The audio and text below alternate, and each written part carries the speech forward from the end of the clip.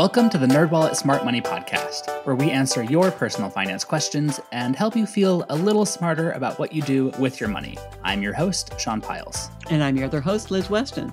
As always, be sure to send us your money questions. Call or text us on the Nerd Hotline at 901-730-6373. That's 901-730-NERD. Or email us at podcast@nerdwallet.com. And while you're at it, please rate, review, and subscribe wherever you're getting this podcast. This episode, we're going to talk with our resident home buying pro, Holden Lewis, about whether home renovation projects will improve your mortgage refinancing chances and if it's even a good time to refinance anymore. But first, for the This Week in Your Money segment, Liz and I are going to discuss some interesting insights about how folks are managing their finances as a result of the global pandemic. NerdWallet commissioned a Harris Poll survey of more than 2,000 adults, and we found some pretty interesting things. First off, our incomes have really taken a hit. Close to 7 in 10 Americans say their household income has been negatively impacted by COVID-19, including 80% each of millennials and Gen Zers. Another thing we found is that a lot of people are worried about home buying. About 3/4 of Americans say that they have concerns about buying a new home in 2020 due to the pandemic. Another top concern is the ability to safely tour potential homes, followed by the ability to sell their current home.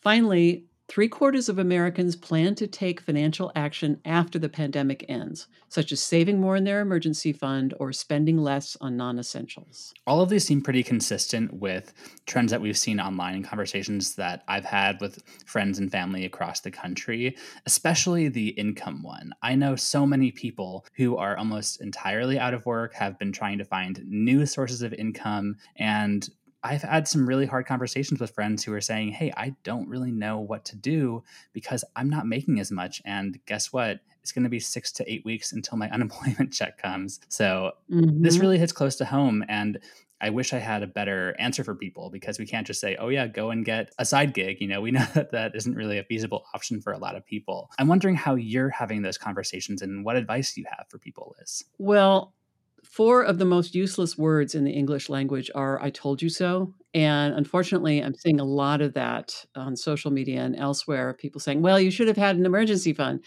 There are reasons why most people are living paycheck to paycheck. It's a structural thing. I mean, incomes have not kept up with expenses. There are all kinds of things going on. So the fact that people don't have an emergency fund that will last them through however long this is going to take shouldn't be a big surprise. So one of the things I hope people will keep in mind is that we don't know how long this is going to last. And it's perfectly natural and human to be optimistic and to hope that the economy will just spring back to life. But the reality is, with past severe recessions, it's taken a while to play out. So I think the smarter course, or maybe the more conservative course, is to simply expect this to go on for a while, however that plays out in your financial situation. Right. I mean, it's interesting that while people are taking a hit to their income, people are still trying to do other things, like, as we saw, trying to buy a home, which I was really surprised by. I had initially been planning to begin my home buying process toward the end of this year, and now that's on hold for me, in part because, as we found, 34% of people are worried about being able to safely tour homes. And I totally fall into that camp. I don't really like the idea of going into a stranger's home right now, not knowing what people are doing. And I also, because we don't know how this is going to play out, I also am just wanting to save and hold on to the cash that I do have just in case, because think about how things have changed over the past 2 weeks, 3 weeks. We don't know what the next ones will look like. So in a time of great uncertainty, I'm being a lot more conservative right now. Well, I kind of fall back on the advice that has served well in previous times of uncertainty, which is you shouldn't be trying to time any market, whether it's the stock market or the real estate market. The best time to buy a home is when you can afford one and when you can stay put for a while. And you may need to stay put for 5 years or more for the appreciation to offset the costs of buying and selling. So all that boils back to, if this is something that you want to do for yourself and you feel like you're in a good position to do it, I wouldn't necessarily put those plans on indefinite hold. If you want to wait, though, to get in better financial position, that totally makes sense to me. Yeah, but at the same time, It's actually been a better time to stay a renter if you want to do that and you're not so certain or in a great place to buy a house. I have friends in Berkeley, friends in New York, who have seen rental prices go down.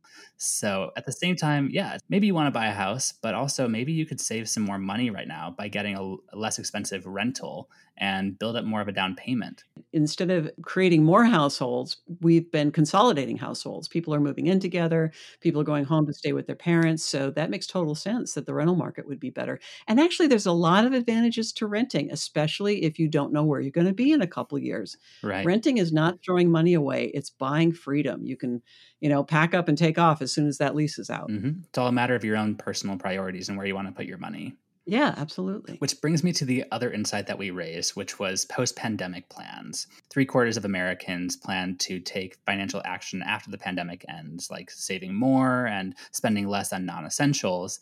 And first of all, I'm wondering what our listeners' plans are. So I want to put out a plug. Listeners, if you have any interesting post-pandemic plans, please let us know. Send an email to podcast@nerdwallet.com and share what you think you might want to do after the pandemic financially. I'm really curious about that, but I'm still trying to figure that out for myself too, because I had this idea in my head of, oh yeah, I'm going to begin looking for a house, and my partner and I were going to begin renting out the one that we were living in now. And now we're kind of thinking about finding a house in the country somewhere in Oregon, getting a big plot of land and making a little co-op or something. But I don't know. Maybe the survivalist in me is coming out. But has the pandemic changed any of your plans, Liz? Well, I was a bit of a prepper to start with. I have to confess that. And not that I, have a bunker. I do not. But we have kind of taken the slack out of a lot of systems, that just-in-time thing where the food was arriving just before, it was sold to people in grocery stores.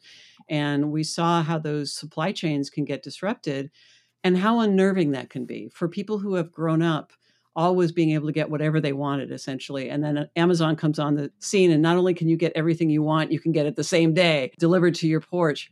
We kind of got used to there being a system where we could get everything that we wanted. And one of the big takeaways for me for this whole thing is that you need to build a little slack into your own personal economy, whether that means having that emergency fund that you can eat, having at least a couple weeks of meals stored in your pantry, and managing that, having money in the bank to tide you over setbacks. Right. We generally recommend people have a baby or a starter emergency fund of, $250, $500, $1,000. But over time, you do want to build up something more because periods of unemployment can happen to anyone. Right. For me, it's been a lot about how I can up my self-reliance through savings, through improving the place where I'm living right now, and doing what I can to feel secure here, whatever that means. So yeah. And your little victory garden, that's part of it too. Yeah. I'm loving my garden. The tomatoes are coming up pretty well, so fingers crossed that keeps going.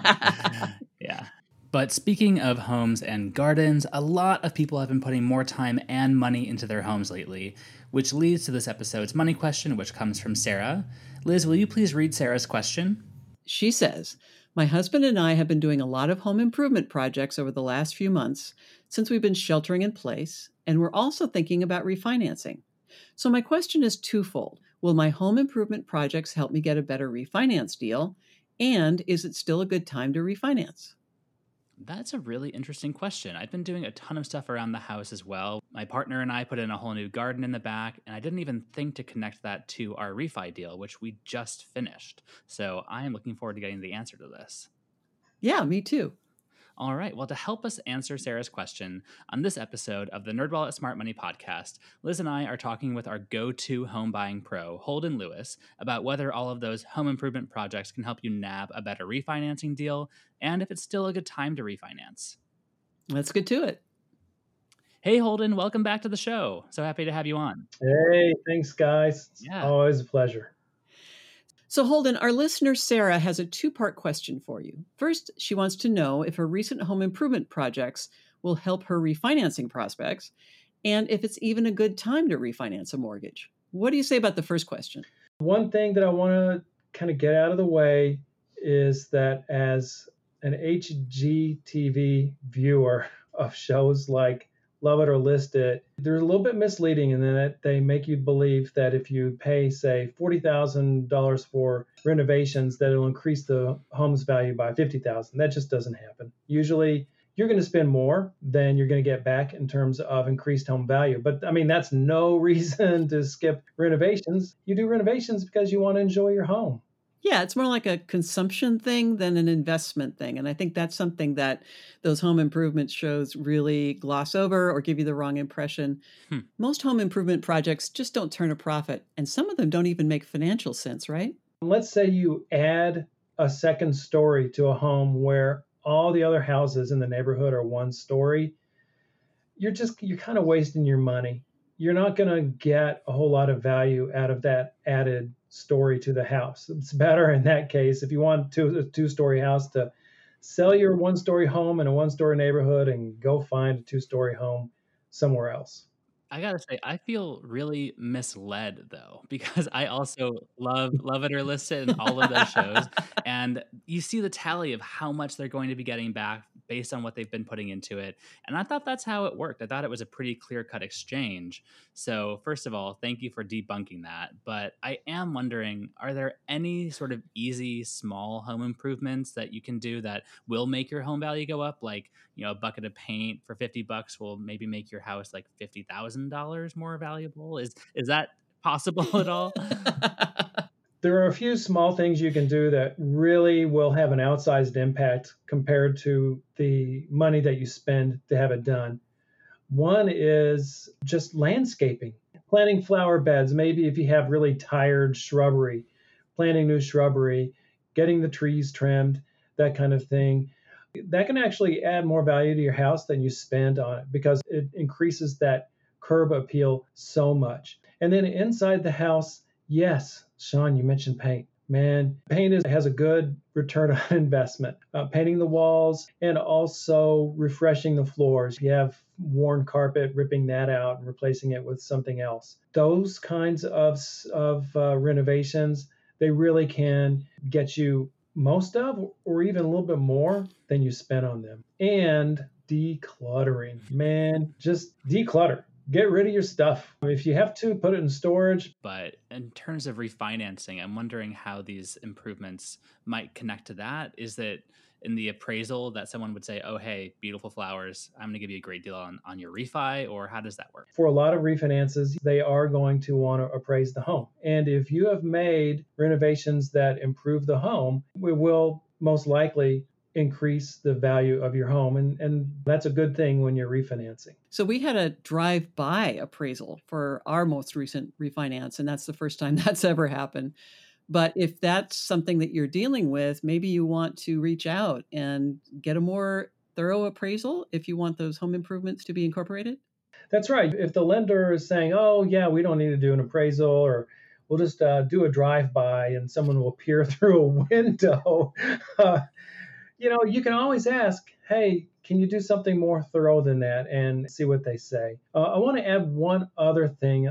FHA and VA loans, they have these things called streamlined refinances. The main reason it's a streamlined process is that they do not require appraisals. So you're refinancing from one FHA loan into another or one VA loan into another. And if it's a streamline, you don't have to get a refi. Well, if you're in that situation, you can always say, hey, you know what?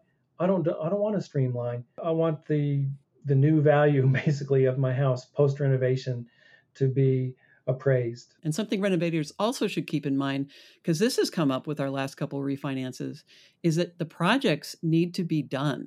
They're asking about that. They don't want to have an unfinished project because that actually decreases the value of your home rather than increasing it, right? Right. They just want to make sure it's finished and that the home is habitable. They don't want an unfinished job just to be lingering there when they're giving you a brand new loan on the house. Yeah, something for all those DIY folks to keep in mind. No dangling wires. Well, Holden, I want to get to the second part of Sarah's question here.